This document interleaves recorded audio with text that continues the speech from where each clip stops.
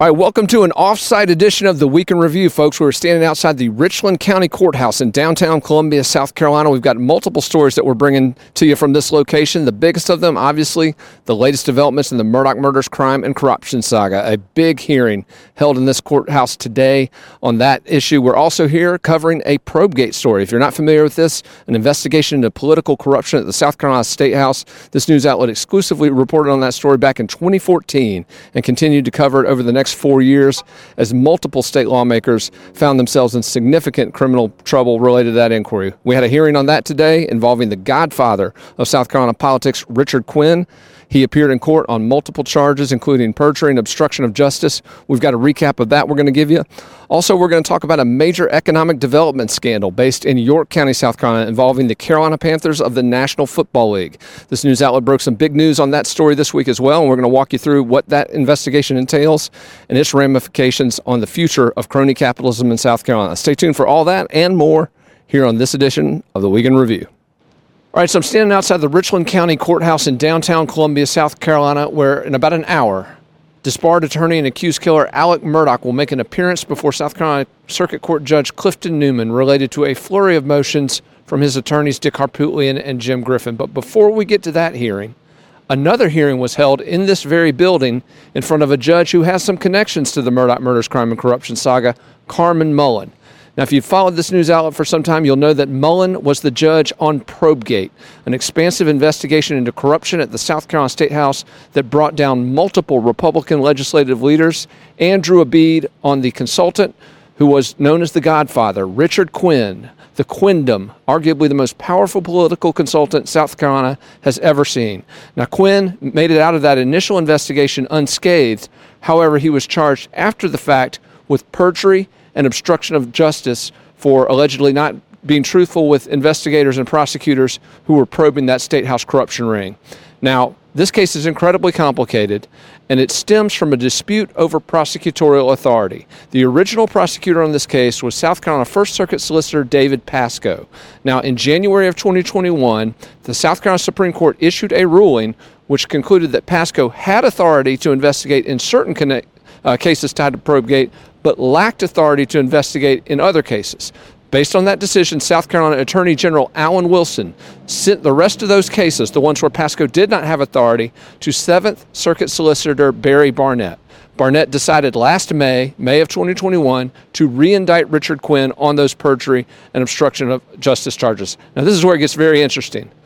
Quinn's attorneys argued in court today that because of that questionable authority, he should not be held liable for any perjury charges that took place before that statewide grand jury, and some impassioned arguments were made on his behalf. Judge Mullen did not issue a ruling on whether to quash that perjury indictment. She said that she would take the matter under advisement and rule on it sooner rather than later.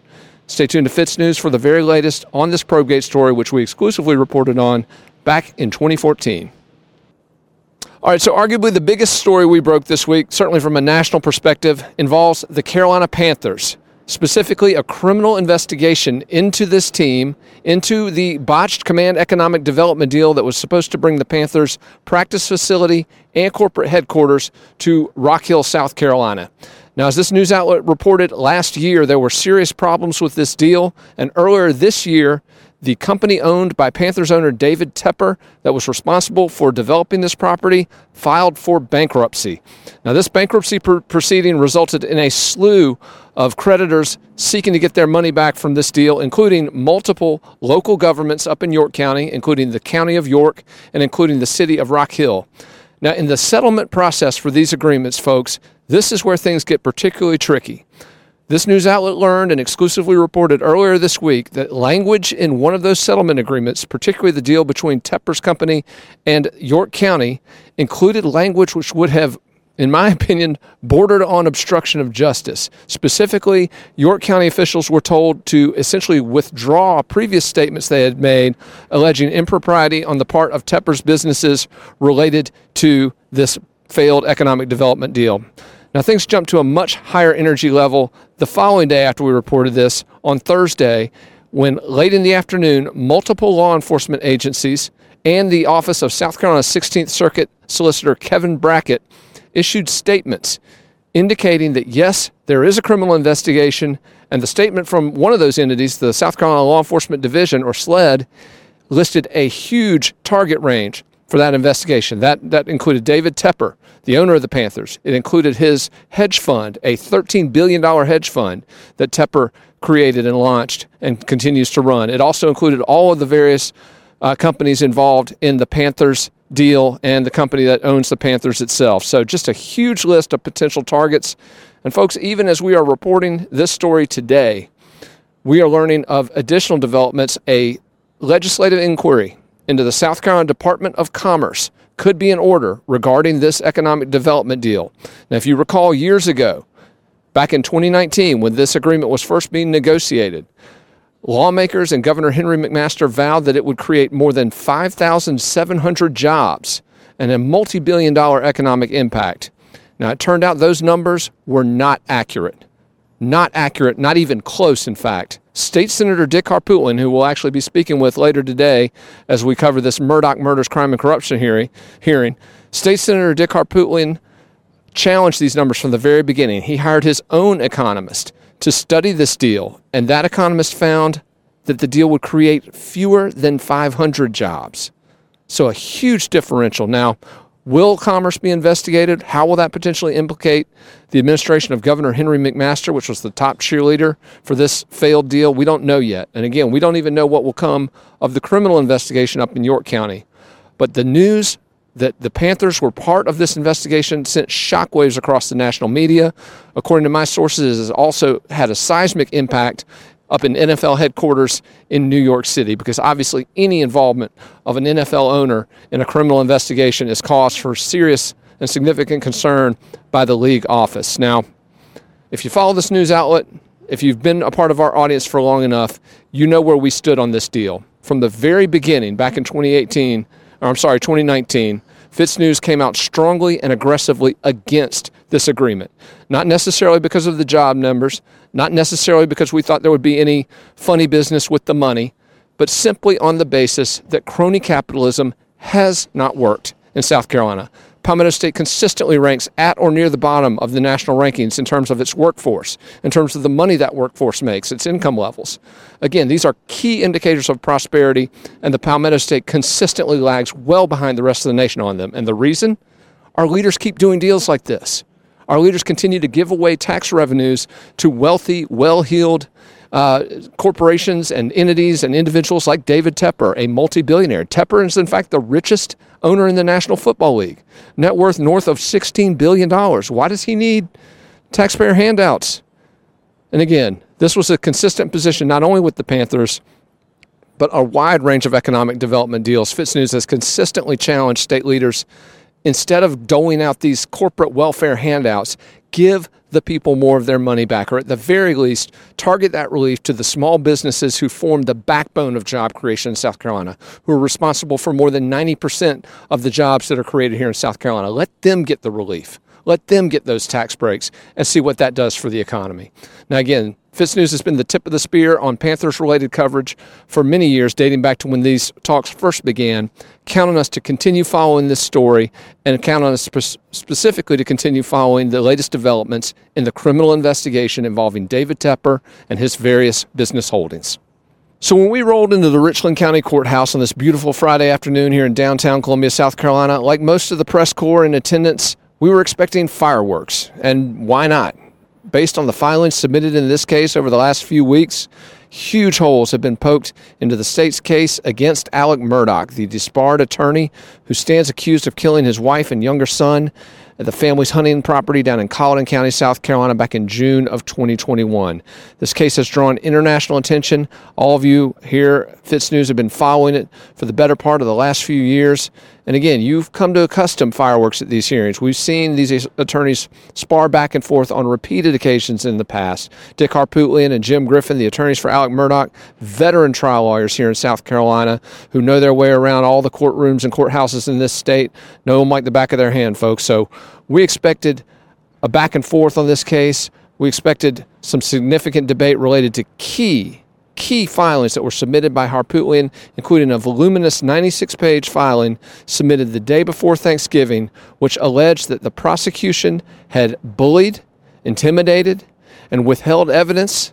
Some serious allegations, again, against investigators, against prosecutors, who the defense attorneys have accused of hiding the ball. Now, the key debate here, folks, is over a shirt, particularly a white shirt worn by Alec Murdaugh on the night he's accused of killing his wife and younger son. That shirt was initially ruled by a forensic expert hired by the state, again, not the defense, hired by the state, was originally determined to contain transfer blood stains, meaning from someone who had just discovered the dead bodies of his wife and child, which is what Alec Murdaugh claimed happened on that evening of June 7, 2021.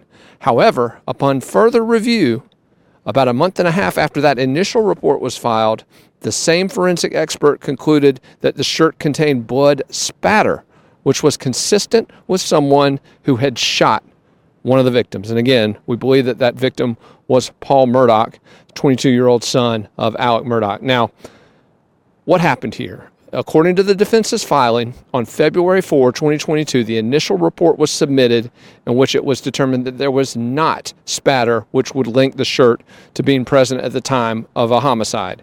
However, after investigators with the South Carolina Law Enforcement Division traveled to Oklahoma, which is where this forensic analyst Tom Bevel is located, shortly after that visit, which took place in early March, Bevel produced a different report, one that produced the finding that, yes, there was blood stain evidence on that shirt consistent with someone at the scene of the shooting. So what happened in between? Well, according to attorneys for Murdaugh, SLED pressured and intimidated this forensic expert into changing his story to provide an outcome that is, again, more favorable to the prosecution and obviously much less favorable to Alec Murdaugh. Now, we expected to hear back and forth on this point and on several other points raised by the defense. In fact, one of the points that was raised by the defense last week was whether or not Murdaugh should be shackled during his court appearances ahead of the trial. They argued that shackling him would potentially create the impressions with members of the jury pool that Murdaugh is a criminal. They want to avoid that until he's actually been convicted. Again, and that's a fair point, I would argue. We're in a system where you're innocent until proven guilty. So assuming the judge has no issue unshackling Murdaugh from a public safety standpoint, I have no issue with that either. I think most people would probably agree with that. However, it's interesting. That motion generated a lot of discussion on social media. A lot of folks felt Alec Murdaugh should continue to not only wear shackles, but show up in court in his detention center garb. Now, we didn't hear any argument on these motions, though, on the bloody shirt, on the shackles, on any of it, because the hearing in Columbia, South Carolina on Friday lasted literally 5 minutes. Basically, the attorneys all agreed that they would get together next week and have a more substantive hearing on it. Now, the reason for this is that Judge Clifton Newman, who's been in charge of all the Murdaugh investigations, was in the middle of a murder trial at the time that this hearing was scheduled. He had, in fact, just issued instructions to the jury in that trial regarding their obligations to render a verdict, which, if you followed our Lafitte coverage, the Russell Lafitte trial in Charleston, South Carolina, you're very familiar with those jury instructions and how long they take. So what's next in this story?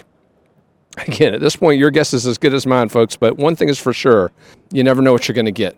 You never know what's going to happen, which is why we came here, which is why we covered it, even though we were in and out of that courtroom in about 5 minutes. And it's why we'll be here next week, where hopefully these attorneys will be able to go into greater detail on these key points, again, as it relates to the admissibility of important evidence, important testimony tied to this double homicide trial, which, again, is scheduled to take place January 23rd, 2023 in Colleton County, South Carolina. Count on Fitz News to keep you not only up to speed on the latest on the double homicide case. We're going to talk in a moment about the federal case and a potential appeal. We're going to keep you up to speed on the latest developments of that, and also the civil cases tied to Alec Murdaugh and his alleged web of criminality. Count on Fitz News to keep you up to speed on all of those developments as we continue to lead with our coverage of the Murdaugh murders, crime, and corruption saga. So while we're here outside the Richland County Courthouse in the center of Columbia, South Carolina, the dead middle of the Palmetto State, many Murdaugh eyes are still focused on Charleston, South Carolina, where in the weeks leading up to Thanksgiving, Russell Lafitte, the disgraced banker who allegedly helped Alec Murdaugh orchestrate multiple schemes to defraud his former clients of millions of dollars, was convicted convicted on 6 different counts, folks: conspiracy, bank fraud, wire fraud, and 3 counts of misapplying bank funds in relation to those various Murdaugh-related schemes. Now, if you followed this trial, and again, our Dylan Nolan, Director of Special Projects, was down in Charleston for the entire 2.5 weeks that trial was underway, gave some amazing blow-by-blow reporting of that trial, of those proceedings. You know how they ended. 2 jurors, after 9 hours of deliberation, submitted notes to U.S. District Court Judge Richard Gergel indicating various issues they had. One needed medicine. One also felt pressured to change their vote. Another indicated they were experiencing high anxiety. Again, these are very interesting developments for a jury that's been deliberating for about 9 hours. Now, rather than send them home and come back the next day, which would have been the day before Thanksgiving, Gergel changed jurors. He removed the 2 jurors who were deemed problematic, one of which was actually termed hostile by their colleagues on the jury. And that decision has created grounds for an appeal that we believe is forthcoming any day now. In fact, sources who are familiar with this case have indicated that appeal is either coming later today or early next week as it relates to this case. So, again, we're filming this on a Friday. So if you're listening to this on Saturday, we're talking about what's happening on Friday afternoon on December 2nd, 2022. But that appeal is coming, folks. And the reason for the urgency there, an appeal has to be submitted within 2 weeks. And any motions related to a guilty plea have to be submitted within 2 weeks after those verdicts are handed down. And in fact, what I'm told is that rather than a specific appeal request, what Lafitte's attorneys are going to ask for is a new trial. A new trial. They're going to ask U.S. District Court Judge Richard Gergel to declare a mistrial in the first proceedings and schedule a new trial. Now, is Gergel going to do that? No, that's not going to happen. And so the appeal of that ruling will be what is advanced to the appellate court for consideration. Now, does Lafitte have a chance here? Yes and no. I've heard from multiple attorneys who have been following federal cases for years that there have been much more egregious, they've referred to it, that's their word, not mine, egregious instances of last-minute jury switches that did not result in convictions being overturned. They believe that based on what they've seen from the transcript, which was released, again, last week, related to that juror swap at the end of the Lafitte trial, they believe that these convictions will stand. Now, let's assume for a minute, though, that they don't. Let's assume for a minute that Russell Lafitte's convictions are vacated and that a new trial is ordered. Or let's assume Gergel gets a wild hair and decides, hey, let's run this trial back. Let's do it another time. Only took 2.5 weeks, $500,000 or so of taxpayer money. Let's run it back. Assuming that happens, folks, if you follow Dylan Nolan's coverage of that trial, you know that the federal prosecution team, led by Emily Limehouse, Assistant U.S. Attorney, and Winston Holliday, delivered a tour de force, an absolutely methodical dismantling of Russell Lafitte's contention that he was just a pawn in the schemes of Alec Murdaugh. They delivered dozens of documents, incriminating documents, which detailed Lafitte's deception as it related to these financial fleecings. They also heard testimony from witnesses as they introduced that evidence, which further broke down just how culpable he was in connection with these crimes. What's worse, when it was Lafitte's turn to defend himself, many of his witnesses ended up providing equally incriminating testimony, equally incriminating opportunities for the prosecutors to pounce and show once again just how culpable Lafitte was in this. Now, when Lafitte finally had his turn on the stand, he did make some ground, make some headway, but again, during cross-examination, an incredibly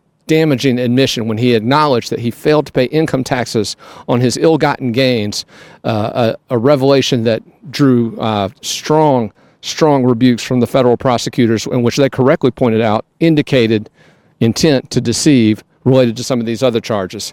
So just a tour de force by the prosecutors in the Lafitte trial. And so my point in telling you all that, very simple. If this case gets run back for any reason, whether Gergel's decision or an appeal, it will still be incredibly difficult for Russell Lafitte to emerge from that second trial with an innocent verdict. He, again, faces a huge hurdle, and his attorneys, again, assuming they prevail on this appeal, will be right back in the same situation again in short order in the event they get what they want. Now, Fitz News has covered the federal trial from the very beginning.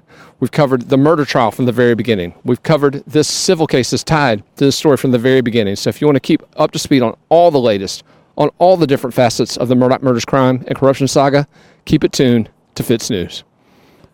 All right, that's a wrap for a very unexpected edition of the Week in Review. We thought we'd be in our studios, but ended up duty called. We're down here in Richland County, South Carolina, outside the county courthouse, where a bunch of news was broken today.